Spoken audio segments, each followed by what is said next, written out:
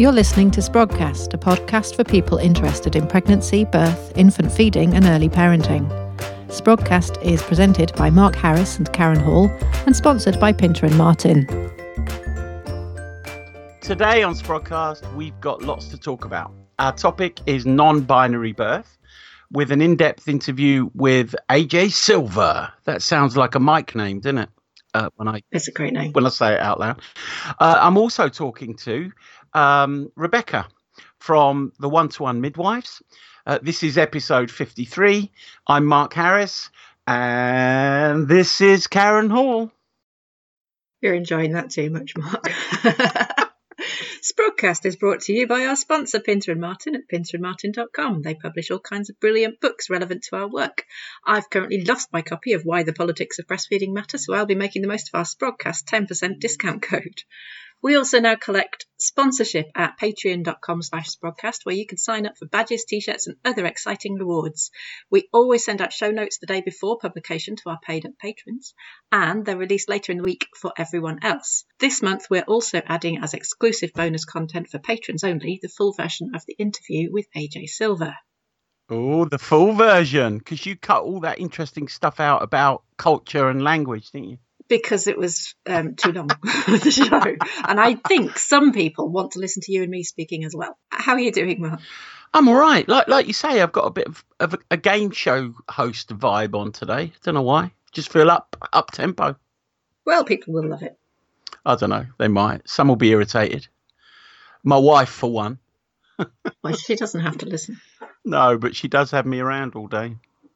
Yes, at least I've only got you for an hour. Yeah, no, I'm feeling really good. A bit tired after a weekend of training in Doncaster, but feeling good. Well, tell me about Doncaster. Well, I'm kind of going in a little bit of a different direction with the training. I've got two other trainers I work with. And what were you training in? Oh, sorry, I was delivering the birthing awareness 3-step rewind process training, right. Which prepares birth workers to be able to support couples who label their experience as traumatic or difficult for them. But this one was in someone's house. There was only 3 of us, and the training was intense for sure. But the level of feedback that was able to happen in that context was probably beyond what I've experienced before. So I thoroughly enjoyed it. In fact, I was saying to my wife, it's amazing how tired you can get doing very little. Well, you were having a much more responsive exchange, I guess, with people when there's only 3-4 of you in the room. Oh, definitely. I mean, they actually learnt in a triplet, So they had an opportunity to have an experience of being the practitioner, to observe a practitioner, and an experience of being a client. So they were rotating around those 3 perspectives. And from the point of view of, Kolb's learning theory, that's nigh on perfect, I think, in terms of having a good training experience. So I liked it. And, of course, when you're doing bigger trainings, I've trained up to 38 people before. You're not as involved. And of course, there isn't as much time for the interaction and questions and stuff like that. So, yeah, good experience. Going to do it again. Yeah. Yeah, brilliant. How much do you charge to do that? Oh, good question. So up to 4 people in the home. I charge the same amount as a general public training, so that's £265 each. If there are 6 people in the home, and that's pretty much the max that I can work with in this format, then it goes to £175 each for the 2 days. That's amazing value. I think so. Such a rich experience. Anyway, thanks for the advert, Karen. So you always say to me that you're very busy in the summer, and yet the first thing you said to me today is you're off to the cinema. Yeah, well, it's summer holidays, so I do try not to have too much work on. But yeah, we're going to see a film. What are you off to see? We're going to see Blinded by the Light. It's a song lyric, isn't it? Yes. Blinded by the light. Yeah, go on. Carry on. No, that's all I know. Go on. Okay. Yeah, it's a song written by Bruce Springsteen, but made famous by Manfred Mann and the Earth Band. And that was the version I was singing. The Manfred Mann one? Yeah. Well done. Go on. Sorry. Go on. And it's about a teenager growing up. I think it's set in 1987. And this teenager is kind of going through that kind of finding his identity experience that you go through at that sort of age. And I was 16 in 1987 and going through exactly the same thing, and came out of it exactly the same way, having discovered Bruce Springsteen. So it just seems like the perfect film. And is that on general release? Because I've not heard of it. Yeah, it's in cinema. It's probably not massively, it's not a Disney film, so I'm going to check that out. Right, we've got a really interesting discussion today, an interesting topic. Yeah, I felt so. I mean, I met AJ Silver through Twitter. Mm-hmm. I posted her article on the page, which was, remind me, Karen, it was in the... Oh, it was in Ames, yeah. Yeah, that's right. Well, on Ames, on their website. Birth Beyond the Binary. Yeah, that is on Facebook, and it'll be in our show notes for this. We kind of spoke for, I think, about 45 minutes. Honestly, education for me. Yes, I felt like it was. A total education for me.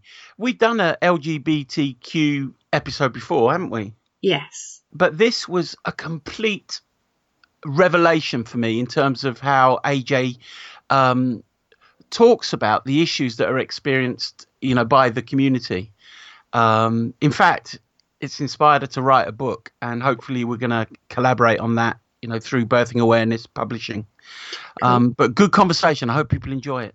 Yeah, it was interesting. I felt like it was a bit less birth focused, but,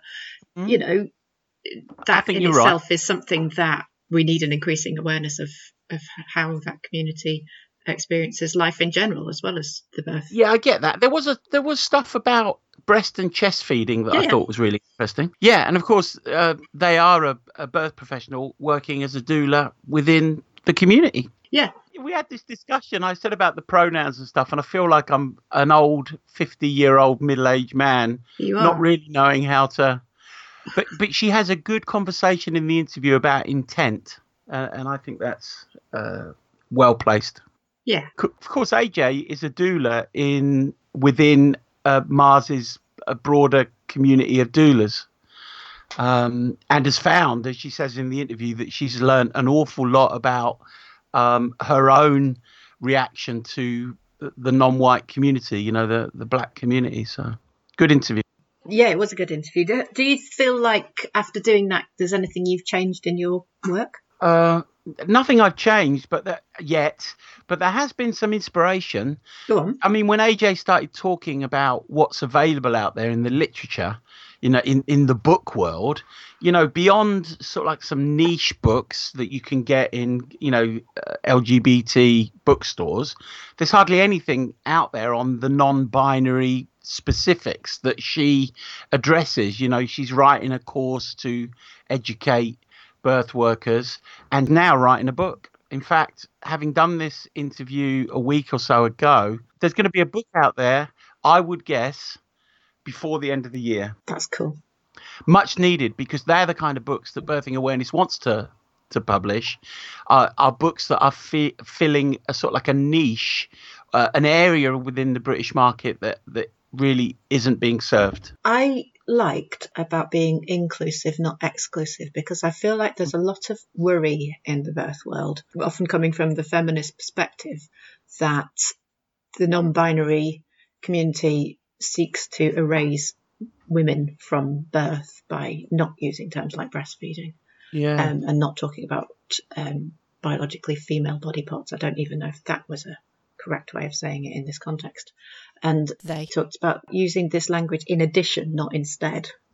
Yeah, nice. And that's quite important for me. Well, and I think that's quite important in the context of a debate that can get very caustic and nasty. In fact, we talk about that in the interview. Yeah. That it's certainly a hot potato or potato. But you can say it either way, and that's fine. Or either way. Stop it. Shall we play the interview? Do it. Okay.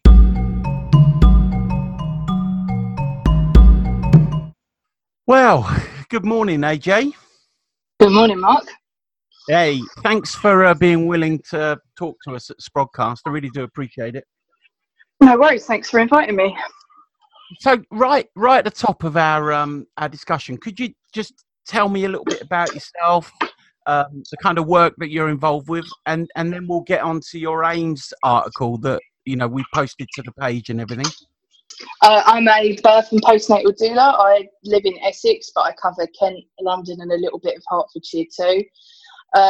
I've been working with parents and children for nearly 6 years now. I originally came into the birth and parenting world as a baby wearing consultant. I trained with the School of Baby Wearing. I run a sling library for nearly 5 years in Southend and the surrounding area, and I've found so many gaps in our support system, especially with breast and chest feeding locally.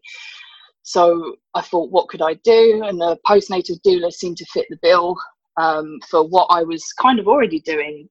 Going to do home visits with people as a baby wearing consultant, it would inevitably turn into, I can see or I can hear that your baby's got a tongue that was like my child, and they said she was tongue-tied. You have to be careful how you phrase these things, and it would turn into, they're not sleeping and everything. It would turn into a bit of normal infant behaviour, information sharing, and I just thought I'd love to be able to do this in a more certified, accredited fashion. So I did the training with Red Tent Doulas.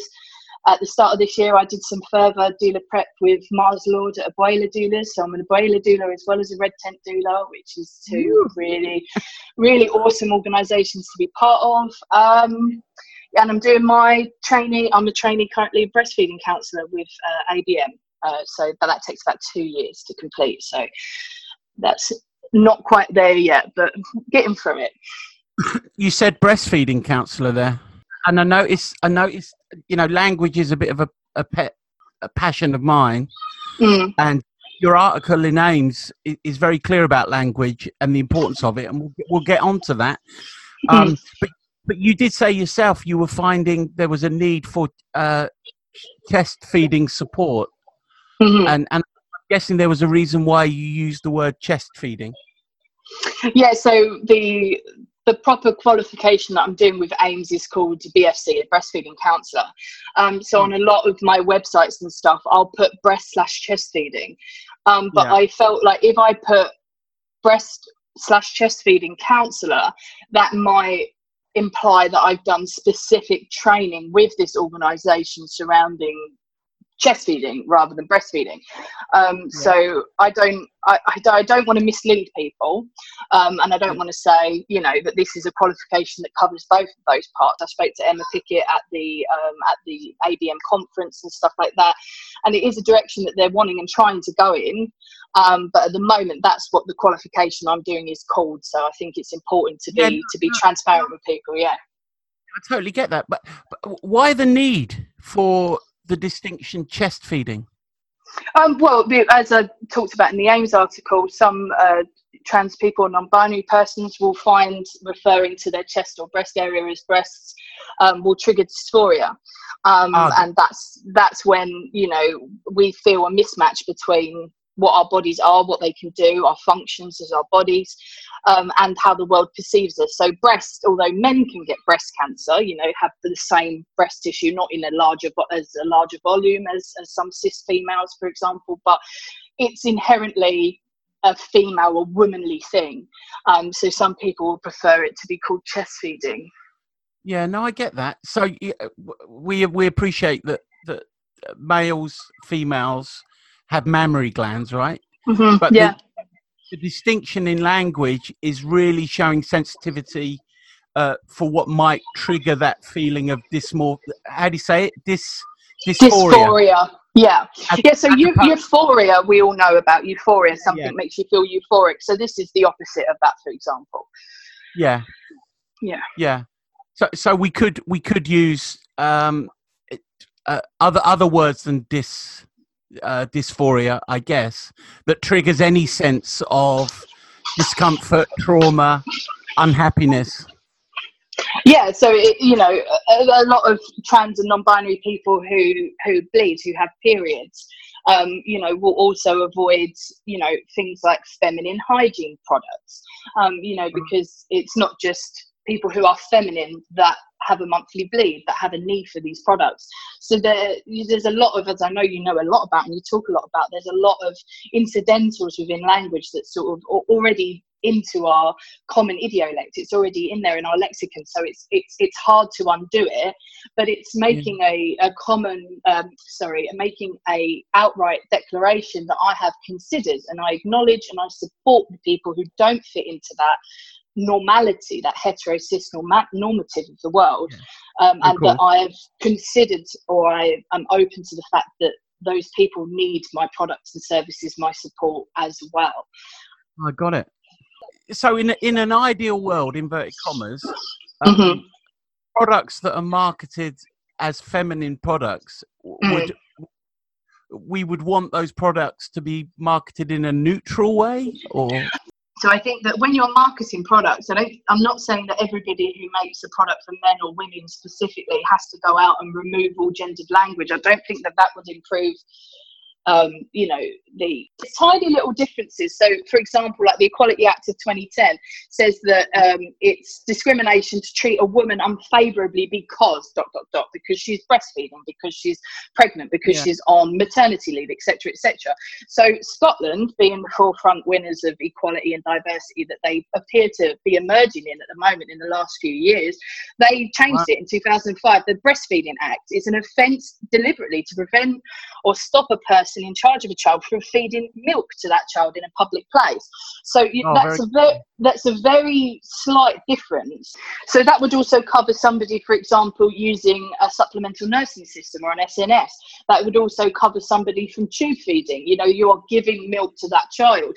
It's also inherent in its inclusivity of including adoptive parents or foster or anyone who's not a parent or a woman is now protected. But what it doesn't do is dilute the protection of women, because that's a key issue that a lot of people are worried about, and rightly so. So as in the Ames article, when I'm talking about removing the word woman is not an option, because so many of our laws focus on a woman's right to breastfeed. The woman who births a baby is recorded as the mother on the birth certificate, etc. We need to, rather than removing words, we need to add to it. That's how I see it working. So rather than when you're marketing your feminine hygiene products, rather than removing any mention of the word woman or female, because the overwhelming majority of people who are going to be using and accessing your product or service are going to be those people, we need to add to it to make sure that people know we've considered you, you're on our minds, we know that you're out there, we want you, we love you, come and use our product or service because we acknowledge that you exist and need this product or service. It boggles me. I find it quite simple in my head, but then obviously I'm not in that system of cis heteronormality, so whether that skews my view of the world or not, I don't know, but it doesn't seem that difficult to me. You met, what's that? You prefix with the word cis, CIS. Yeah. Can you explain it to me, because I don't understand it? Okay, well, cis is another way of saying not trans. So when people will use examples, they'll say natal woman or born woman or biologically woman, when actually what we're saying is they're not trans. But by saying not trans is a way of othering trans people. So when you start segregating trans and non-trans, or all of that, you push the trans or the gender non-conforming people out of the way and say you're other, you go over there, you are in this bubble, we're in this bubble, and what you're then doing is taking the pressure off the oppressed people, the trans people, the women, by saying that I am cis. If you declare yourself cis, then what you're saying is I'm not trans, but you're not forcing trans people to out themselves. Again, that's a huge problem in society, and you're not forcing them to out themselves, because we know that trans women and trans men and non-binary people are at a higher risk of violence in the world, sexual, physical, emotional. So we're taking the pressure off the oppressed. I got it. No, I got it. So, are you willing to talk about your own experience? Yeah, sure. I'm relatively safe. I mean, there's a lot of discussion about cis passing. So in the trans world, you talk about passing, where you would walk down the street as yourself and you would pass for a cis person, or you would be clocky, which is the opposite, where people would be able to clock that you're gender non-conforming or that you're trans.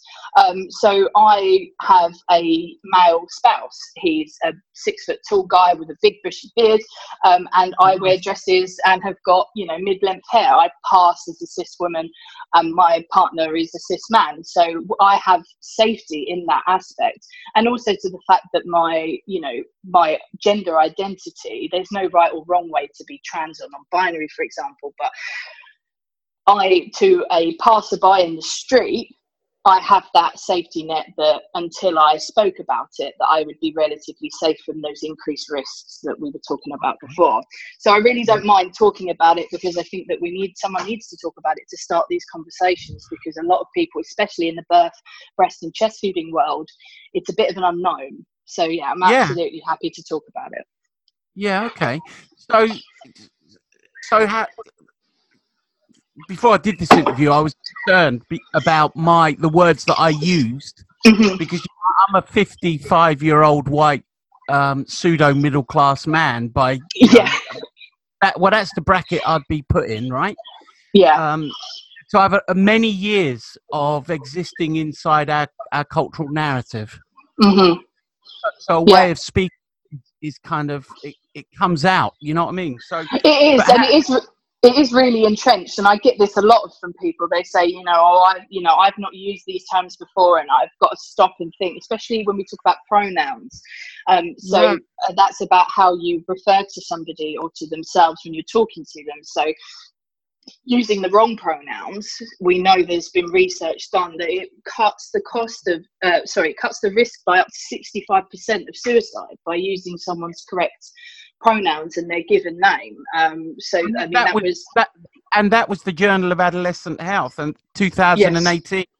Yes, so we know that it's not just polite, it can be life-saving. But you're going to get it wrong. This is what I get it wrong. You know, I have trans and non-binary friends, and it slips out, and we can't help. It depends in how it's done. So to me, if somebody I've known and I know loves me and supports me, if it slips out, so my spouse Adam has this really endearing thing, and when he says hello to me, he says, "Hello, beautiful lady," and he said it for a long time. Slips out sometimes still, and he doesn't mean to do it. He's just had that habit for 10 years that we've been together, and he'll correct himself, and he's saying it less and less as time goes on.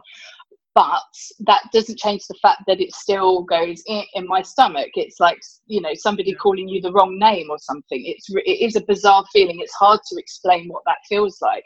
And people do get it wrong, and that's okay. But if you're doing it on purpose to insult somebody. So if there's an article about a trans woman, for example, and you're gender critical or a trans exclusionary radical feminist, and you're writing on there that he cannot have children because he is a man, then that's violent, that's a big difference. It's inflammatory. Exactly. So if it slips out and you get it wrong, go, "Oh dear, sorry," and correct yourself, and be aware of it for next time. But if it's slipping out completely organically, there's not a lot that you can quickly do to undo those years of living in this system and society. So you're going to get it wrong. Just accept the fact you're going to get it wrong, but be prepared to apologize, correct it, and quickly move on and try to do better next time. That's all really that we can ask. No, I do get that, but if we were talking about, of course, this feels dangerous to talk about, but when you're talking to folk and they say something that could be interpreted as racist, for example, and they correct themselves and apologize, and the rest of it, people go, "Oh yeah, but you're really racist because it came out unconsciously." I think, again, I'm a part of my abuela doula training, being one of the only white people on that course that was really good at giving me an insight into that world. So again, it's about acknowledging that the two worlds are different. I've lived outside of that world because I was born in a middle class area. My school was, and my high school and then my university were almost predominantly white, almost exclusively. So I can't organically know all that stuff. I can't organically know how a Black and Asian minority, ethnic or Indigenous person feels in my world, because I've not been in that world.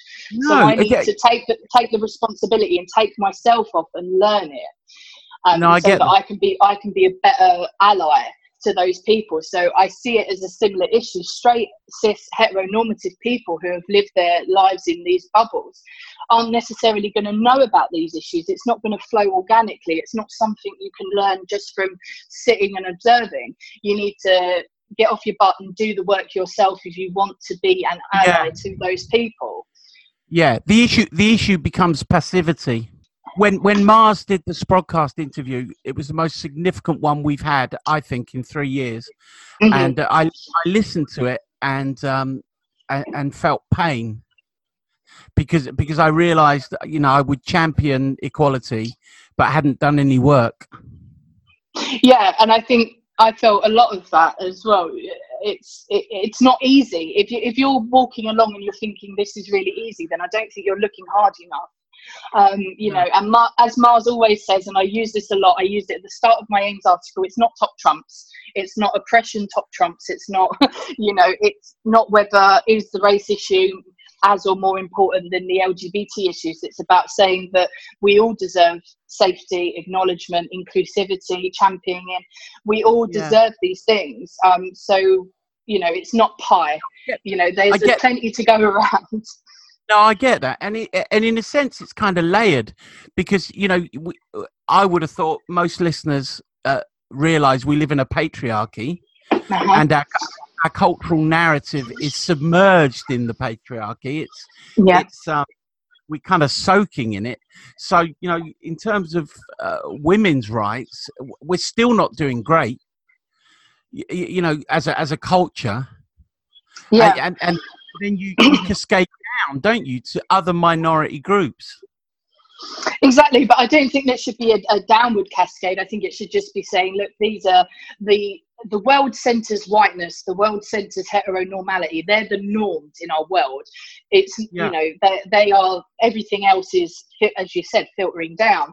But I see it that if we're gonna go for equality, and this again means it's forever going to be changing. People are saying LGBTQIA, when are they going to stop adding letters? Good. I hope they don't stop adding letters, because it means that other people are getting their recognition. They're finally getting their name for who they are in their community. So I think that we're always going to be learning. There's always going to be something that, they keep changing this all the time. You can't say anything now without someone being offended. Good, because it means that we're learning how to be better allies. We're learning how to coexist better in the world. We're learning better to understand ourselves. So I think that that's really important, to acknowledge that it's not a pain in the arse to be told this is no longer, we don't say queers anymore as derogatory, but it's okay for queer people to say queer, because we're reclaiming that language that was used as a weapon against us. So there's a lot of similar crossovers, there's a lot of shared oppression, and it's about saying we're all not normal, we're all not what the world centers. So how can we help each other and uplift people? So I did do a piece on Black and Asian minority ethnic LGBT people. So they're at a cross section of two poles of risk. So we know that LGBT persons are more likely to suffer with postnatal depression, and we know that Black and Asian minority ethnic people are more likely to suffer obstetric violence. So those people who are part of my community and part of the BAME community are at an enhanced risk. So it's not just about saying queers are at risk, BAME people at risk, and they're completely separate issues, because LGBT people are BAME people are LGBT people. There are women within the LGBT community that identify as women, who are women, and they're obviously oppressed by the patriarchy as well. So rather than separating everyone out into their little boxes, why don't we all, in a utopian society, as you said at the start, an ideal world, why don't we come together and realise that we're all being oppressed in a different way by the normalities and the systems in place in our society, and just work to throw it all in the bin because it ain't working?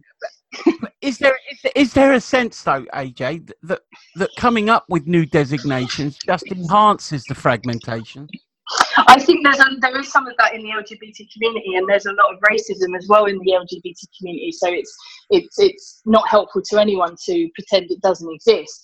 I think that there's a growing movement within the LGBT community. We identify as queer, or we identify as LGBT, because I think there's a hard line to tread with wanting to have our own identities, as in wanting to be pan or bisexual. There's a big debate about that. So the argument is that bisexual is bi meaning two, i.e. attracted to women or men, and then being pansexual is being attracted to anyone, basically, regardless of their gender identity or expression. But bisexual people say that, well, that's not the case. Bi means more than one. So, and there's a big division on if you're bi, does that mean that you're transphobic, or that you're you wouldn't date a non-binary person? And I think at the end of the day, those importances are really different, are really important to some people. So it's really important that they identify in a way that's inherent in its naming, that they are accepting of people who don't conform to the gender binary. So it's a hard line to tread. I think we're all share that same oppression, that we're not cis and we're not hetero, but the differences can be really important within those specific communities. So I think, again, it's a hard line to tread, but I do see where you're coming from. Yeah, I mean, discussions within this kind of area are considered fraught, aren't they? I mean, there is a lot of hostility. There is a lot within the community. And Germaine Greer has said some very caustic things, hasn't she? Yeah, I think the more that more people are identifying as LGBT than ever before. We know that from stats from Stonewall, that especially the younger generation, because the more we discuss it, the more people go, oh right, bloody hell, there's a name for that. That's my people. I'm going to go to my people. I learn more about who I am and everything like that. So that's great. That's a product of the internet. That's a product of people coming out more. And the work done by all those people decades ago to give us our rights and our ability to come out. So we're very thankful to them. But I think the more and more that people come out, and the more and more people realise that they're not straight, or they're not cis, or they're not heteronormative, there's going to be more people that go, hang on a minute, and want to discuss this or want to question it. But it becomes a problem when that questioning or discussion is met with violence and is met with deniability, and in particularly in the chest feeding world, in the birth world, in the pregnancy and baby world, there is a big undercurrent of transphobia. I would say. Yeah, I would say as well. So it's difficult, but Jen Muir from Badass Births coined my tagline, if you will, as we're here, we're queer, we procreate, get used to it. And I think that and I've started using that now as on a lot of headers. And I think that's what it boils down to at the end of the day. You don't have to include us in your product or service that you're marketing, but if you want to be an ally, if you want us to use your product and service, if you want us to know that we're able to come, if we're safe with you, we're able to come and get that advice, product or information, then you need to be visible. You need to stand up and say, if you're expecting your first child, rather than hashtag first time mums or something, you can put all those hashtags, you can put those hashtags in there for sure.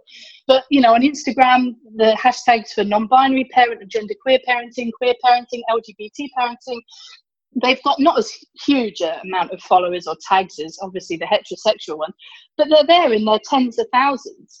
So if you're worried about reach or anything like that, then you're going to reach more people.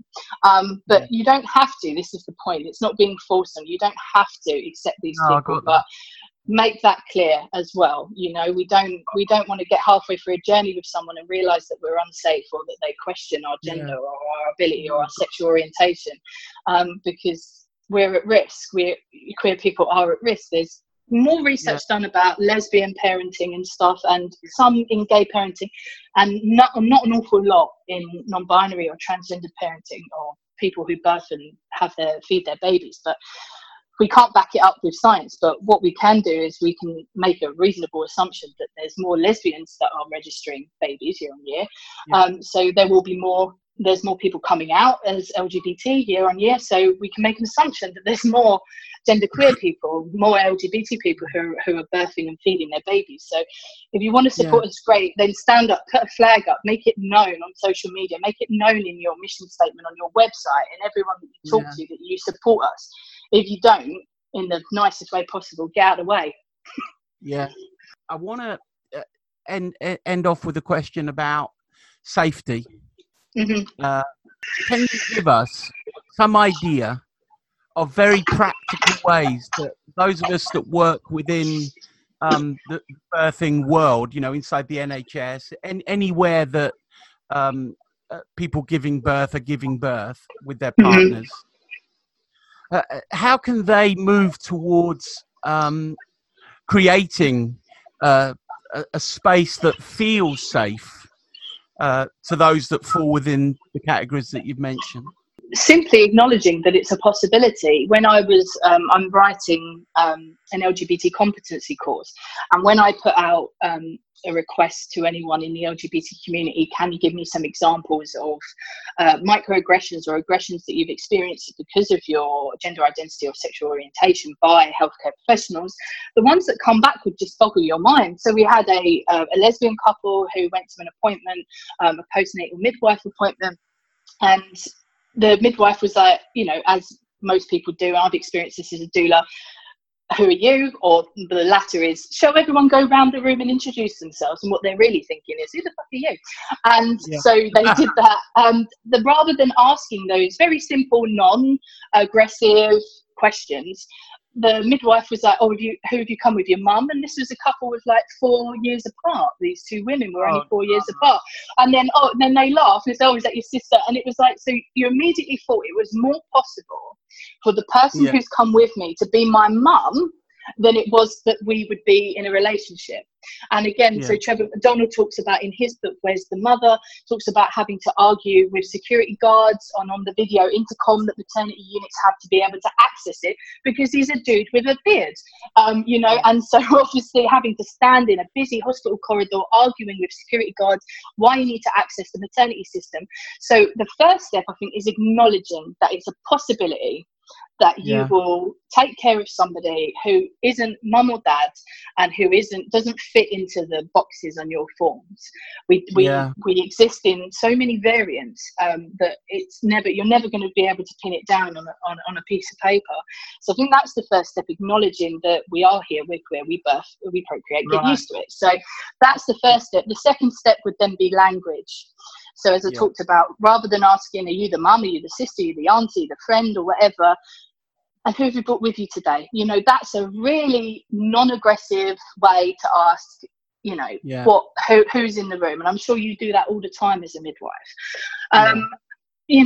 There's no quick fix to how this is going to get solved, and people are going to stop being at further risk of obstetric violence or violence at the hands of the general public and everything. But the first step definitely is acknowledging that people will birth and will become parents in the not normal ways of society. And there will be people who have more than one partner. There will be people that have no partner. It's worth acknowledging that, it's not always going to be a mum, a dad, a man and a woman who come together to make this baby. Acknowledging that and doing some research, doing some work on your own biases, your own assumptions.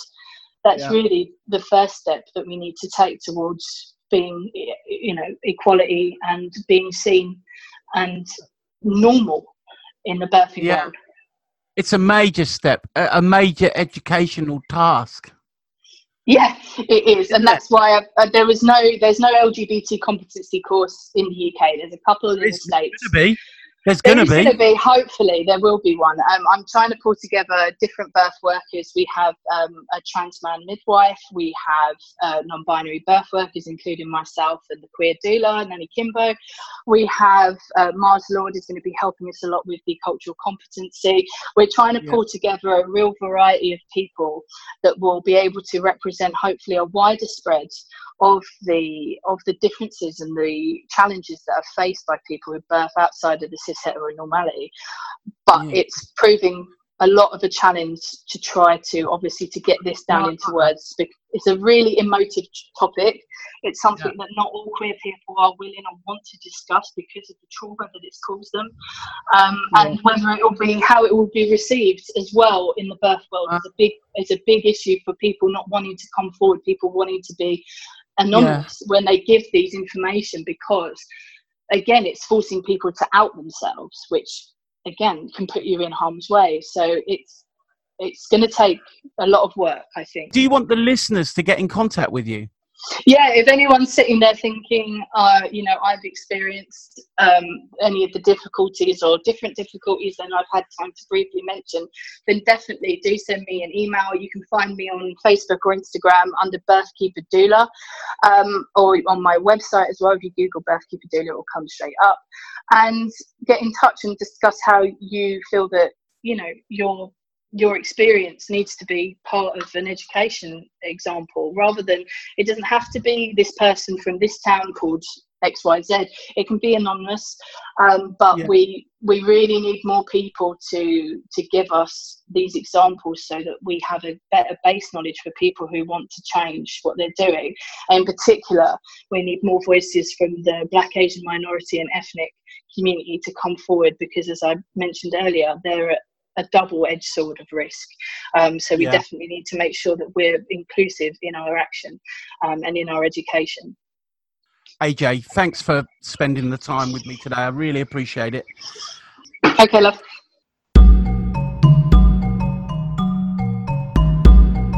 One of the really positive things for me is getting to meet folk that I never would have met otherwise. Mm-hmm. And AJ comes into that bracket. She's the kind of person that I probably wouldn't have bumped into, and now I count her as someone that, I'm becoming friends with, and I'm valuing hugely that interaction. So great. I love the interview. I hope people benefit from it, and I hope they comment on it. Yeah. And making these connections like that, that's one of the most important things I think that we do. Yeah, without a doubt. What have we got in the news, Mark? I don't know. I haven't posted much. No, you haven't. I've got a couple of things. I don't know if you spotted this, and this is relevant to an interview that we didn't put in the show, but we've put on Patreon with Jane Simpson. Do you remember the continence specialist? Oh, yeah. The Royal College of Nursing put out a statement criticising Tenor, who make basically incontinence pads, for normalising incontinence after childbirth in their advertising. Yeah, I've seen it. I kind of get it. It's something that I think maybe is a bit of a small, slightly taboo issue that people don't generally talk about at all. Really? Yeah. How many conversations do you have about Tenor pads? Not many about Tenor pads, but quite a few about incontinence. Yeah. But maybe that's because I'm a growing prostate and the fact I'm a midwife. Maybe, yes. And interesting that these adverts for these pads are definitely not aimed at men. No, definitely not. But I suppose there is. Is there a flip side in as much as the company are acknowledging there is an issue? Mm-hmm. So maybe we talk about, is this normalizing the fact that people have incontinence, or is it recognizing the fact that people have incontinence and seeking to serve those that are suffering? Certainly, I'm sure they'd appreciate that way of looking at it. But I wonder if... I'm not sponsored by Tenor. No, and actually in the statement from RCN, it does say at the end, Tenor's silhouette advert inaccurately portrays that it is normal to be incontinent post-childbirth. That's one point that we might not necessarily agree with, define normal in this respect, exactly. But also for not acknowledging that there is treatment available. So they would be happy if at the bottom of the advert it said, and of course there is treatment available for incontinence. If on the packaging perhaps it gave some good signposting, if you need these you also should probably, but why would they? I mean, this is like everything. Why would they want to encourage people to cure the condition they're making money out of? I know, but I guess that didn't even cross their mind because within the marketing community, I mean, let's let's assume that there is good intention and it's not just because they want to make money from us, although I doubt. You can assume that. I am not going to. But let's assume that. So a lot of marketing these days is kind of geared towards this kind of pseudo altruism, isn't it? Mm. So I bet you if someone would have suggested we should partner up with people that support these women with treatment, and we should have links on our site with nurses talking about how to manage incontinence, if they'd have thought of it, they'd have done it. Yeah, because that would make them look better. Still not out of altruism. Well, of course not. But you know, que sera, you know, that is the culture we live in. I bet you if the RCM went to Tenor would say, well, give us a nurse specialist and we will video the hell out of that woman or man. Yes. Because that would really enhance our standing within the community. Yes, and they've done the positive thing of being criticised and therefore raising the issue. Nice. And of course, this kind of criticism is grist to the marketing mill. Indeed. Tell us the news about One To One Midwives. Devastating news. I was devastated. I was told about it by my stepdaughter who lives in Liverpool and had a baby there. And one of her friends had a birth that was not really very pleasant for her and had booked with the One To One Midwives. As is the case often, you know, women gravitate towards the one-to-one project in that area of the country because of a poor experience, right? And overnight, one-to-one midwives were pretty much forced into a position where they had to liquidate, or what do they call it? I don't know, go into administration. Yeah, and Rebecca explains the process by which this happened. So I won't go into that much before she's on and strutting her stuff. But it's painful to me. Yeah. Because the one-to-one midwife scheme was offering a service that wasn't available anywhere else. So free at the point of delivery because the local commissioners paid for it. Women had all of their care with the one-to-one, mainly domiciliary, sometimes transferring in. And they got really good results. Their outcomes. Their audit outcomes are phenomenal. You know, some would argue a self-selected group and all that kind of stuff if you want to look at the nuances of research. But in terms of outcomes, you know, we're talking of a cross-section of women with a range of pregnancies, you know, complicated pregnancies through to physiological, you know, going within the normal parameters of physiology. And their outcomes are phenomenal. Can I just pick up on the self-selected group? Because I'm interested in this, because I'm thinking that it's appropriate to self-select into that situation if we're looking at a low-risk pregnancy and a low-risk birth, and I'm not even sure those phrases are okay anymore. And it's appropriate to not be selected into that group if you have more risk or more complications. That's what the hospital setting and the extra technology and extra supervision or whatever is for. Yeah, well, my comment was more a method of research. Yeah, I know, but in as much as by virtue of them choosing the project, they become a homogenous group, don't they? Yeah, but we don't have to be saying if all women birthed in with this kind of system, then outcomes would change across the board. What we can be saying is that this system should be available for the people for whom it is appropriate. I'm into that. And, you know, different birth systems should be available for the people who need that. I'm with you. I was just preempting, you know, predominantly my medical colleagues. Yeah. Who would say, yeah, but well, they need to be a bit more aware of the nuance, don't they? Well, and let's be honest, all generalizations are lies. That was a lie. And that was a generalization. Oh, conundrum. Before you get any more bogged down, shall we listen to the interview? Bring it on. So I'm Rebecca. I was a midwife at One To One Midwives for 6 years until that sadly came to an end on Wednesday when the company had to go into insolvency and everybody was made redundant. So I don't get it, Rebecca. A service that is ticking every better birth box designed around better birth has now ended. Can you shed any light on what's gone on? So One To One Midwives came into being in 2010. And I think it's always been on the political agenda because it was a private provider that was paid using NHS money. So there's always been that political landscape in terms of being an outside provider that are available to NHS patients. Yeah. So historically, there's always been a lot of hostility over money and who's paying for the care, and that the hospital money was being diverted away from that service. Right. So that's been like going on for years and years and years, and we run off one contract now, or did run off one contract, and that's re-procured every 3 years. And when we've got through the procurement process the last 2 times, that it's been up to tender the contract. But this time it was all very different, and the service was informed that actually they needed to start considering winding up because they weren't going to get the contract this time, and that it needed to go back out to procurement for legal reasons to give everybody a chance to bid. Right. So this was in March, so that was the first sort of warning that maybe One To One wasn't going to be supported moving forward. But the message from that was, even if it's not One To One Northwest Limited, it will be a different provider providing the same service spec, and everybody, you know, should be fine and move across to a new service. Yeah. So we were asked to stop taking referrals, which we couldn't do because it's a source of cash flow, which enables One To One to be able to pay its midwives and deliver the service. Yeah.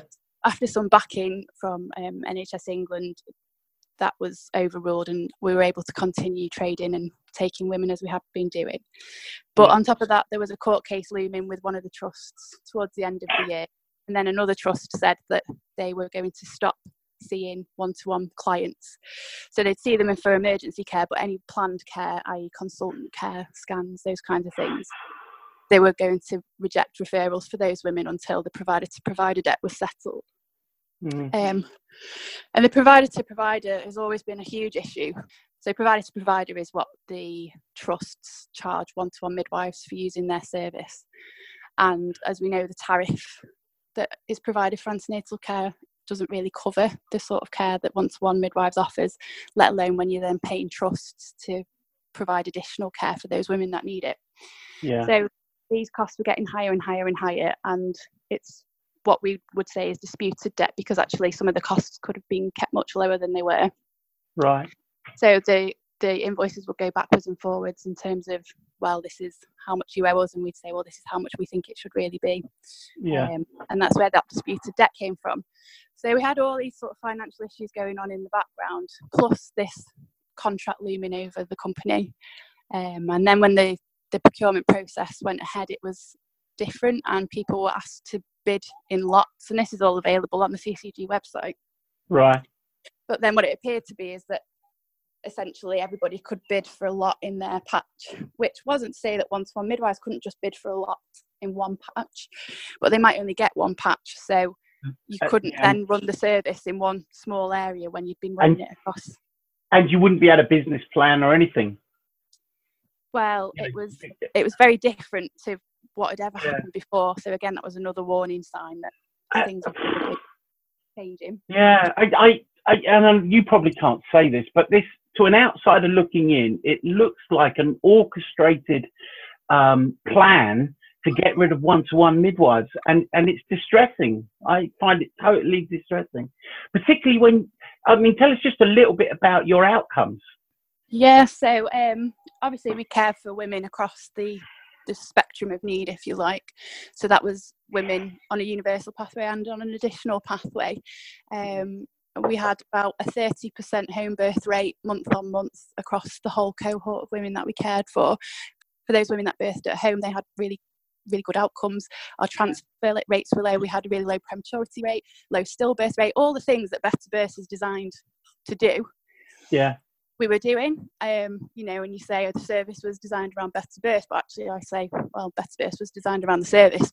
So it's been really sad, and unfortunately the focus has been financial, not outcome based, because if it had been outcome based, you would still be running. And I think what's important to note from this conversation is that we're not talking about a company that has badly managed their money. They've been put in a position where they cannot go forward because the goalposts have changed.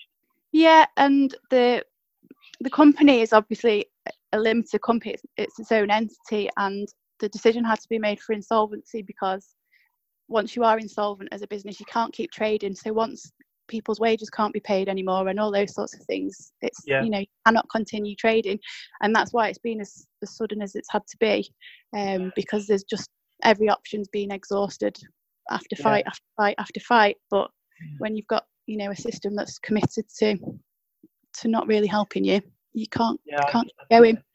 I mean, can I express, from everyone, me and Karen at Sprogcast, and for a large portion of our listeners, I'm getting a bit emotional now.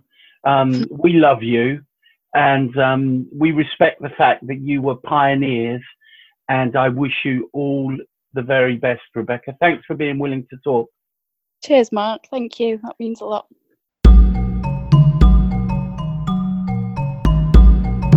That was a very interesting interview, and it's a really sad state of affairs, and we'll keep an eye out to see if there's any more news in that area.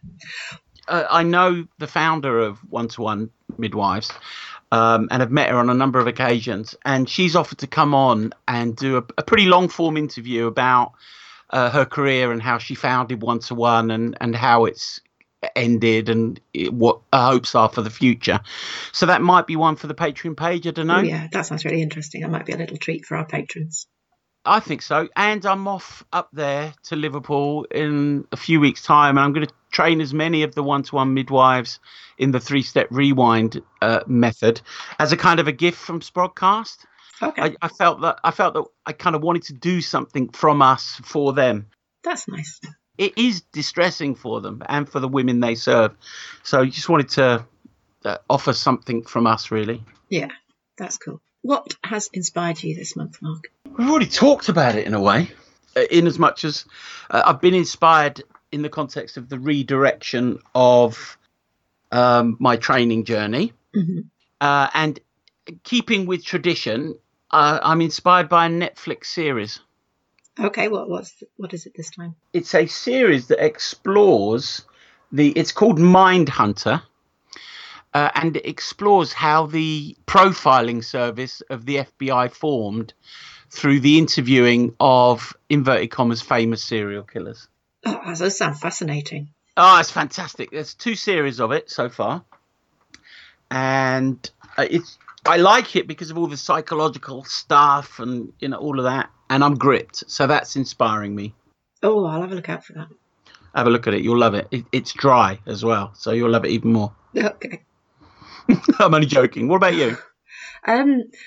Being the summer holidays, I have to admit to not being very immersed in birthy stuff at the moment. So I wanted to mention what we did yesterday as a spontaneous day out when it was too rainy and too Sunday and too everything. And we just sat at the breakfast table going, what are we going to do today? We've got to wait for the Tesco delivery and then we're bored. And I said, let's go to the Hawke Conservancy Trust, which someone mentioned to me the other day. And it's down in Andover. And we went there and it was brilliant. Really? What is it? Is it birds of prey? Yeah. They do 3 flying shows throughout the day, and they've got lots of birds of prey in aviaries as well. And obviously they do a lot of good work on conservancy, and they have a bird of prey hospital. I think it's like the British Bird of Prey Hospital, where they go if they're injured. But during the flying displays, we experienced things like hooded vultures flying over our heads so that we had to duck. Wow, and that's fantastic. Huge grey owls just literally flying at you. In fact, my son was one of the volunteers to be a tree and stand about a foot away from another child, and then this great grey owl flew between them. Wow. And it was really cool. Did your boy enjoy it? Hang on a second. Conrad, did you enjoy the Hawke Conservancy Trust? Yeah. You want to say a bit more than that? No. Okay. He's a teenager now, can you tell? I meant Peter, anyway. Oh, yeah, Pete liked it too. That sounds fantastic. So it's in Andover, or near Andover, and it's a really good day out. So that's my thing. Nice. I think that's nearing the end of all we have time for today. Yes, and before you go on, we've got a little snippet from Millie Hill. I'm Millie Hill, and I've written Give Birth Like a Feminist, and I think it's an important book because we all need to be looking at birth through a feminist lens. And you can get a copy of the book from any good bookseller, online or otherwise. I like that. Hey, we've got the interview with Millie Hill coming up. It'll be in our next episode out on September the 25th, and she's talking about her new book, How to Give Birth Like a Feminist. Yeah, do let us know what you think on Facebook or Twitter. I think I say it every time I'm on air, but we love hearing from you. So get in touch. That's facebook.com/Sprogcast and @Sprogcast on Twitter. Also find us on Spotify, review us on iTunes, and sponsor us on Patreon. That is all we ask. Thanks for listening. Goodbye. Goodbye for me. You've been listening to Sprogcast with Karen Hall and Mark Harris. The news we've been discussing is on our Facebook page, facebook.com/Sprogcast. And don't forget you can buy great books from pinterandmartin.com using the discount code Sprogcast at the checkout.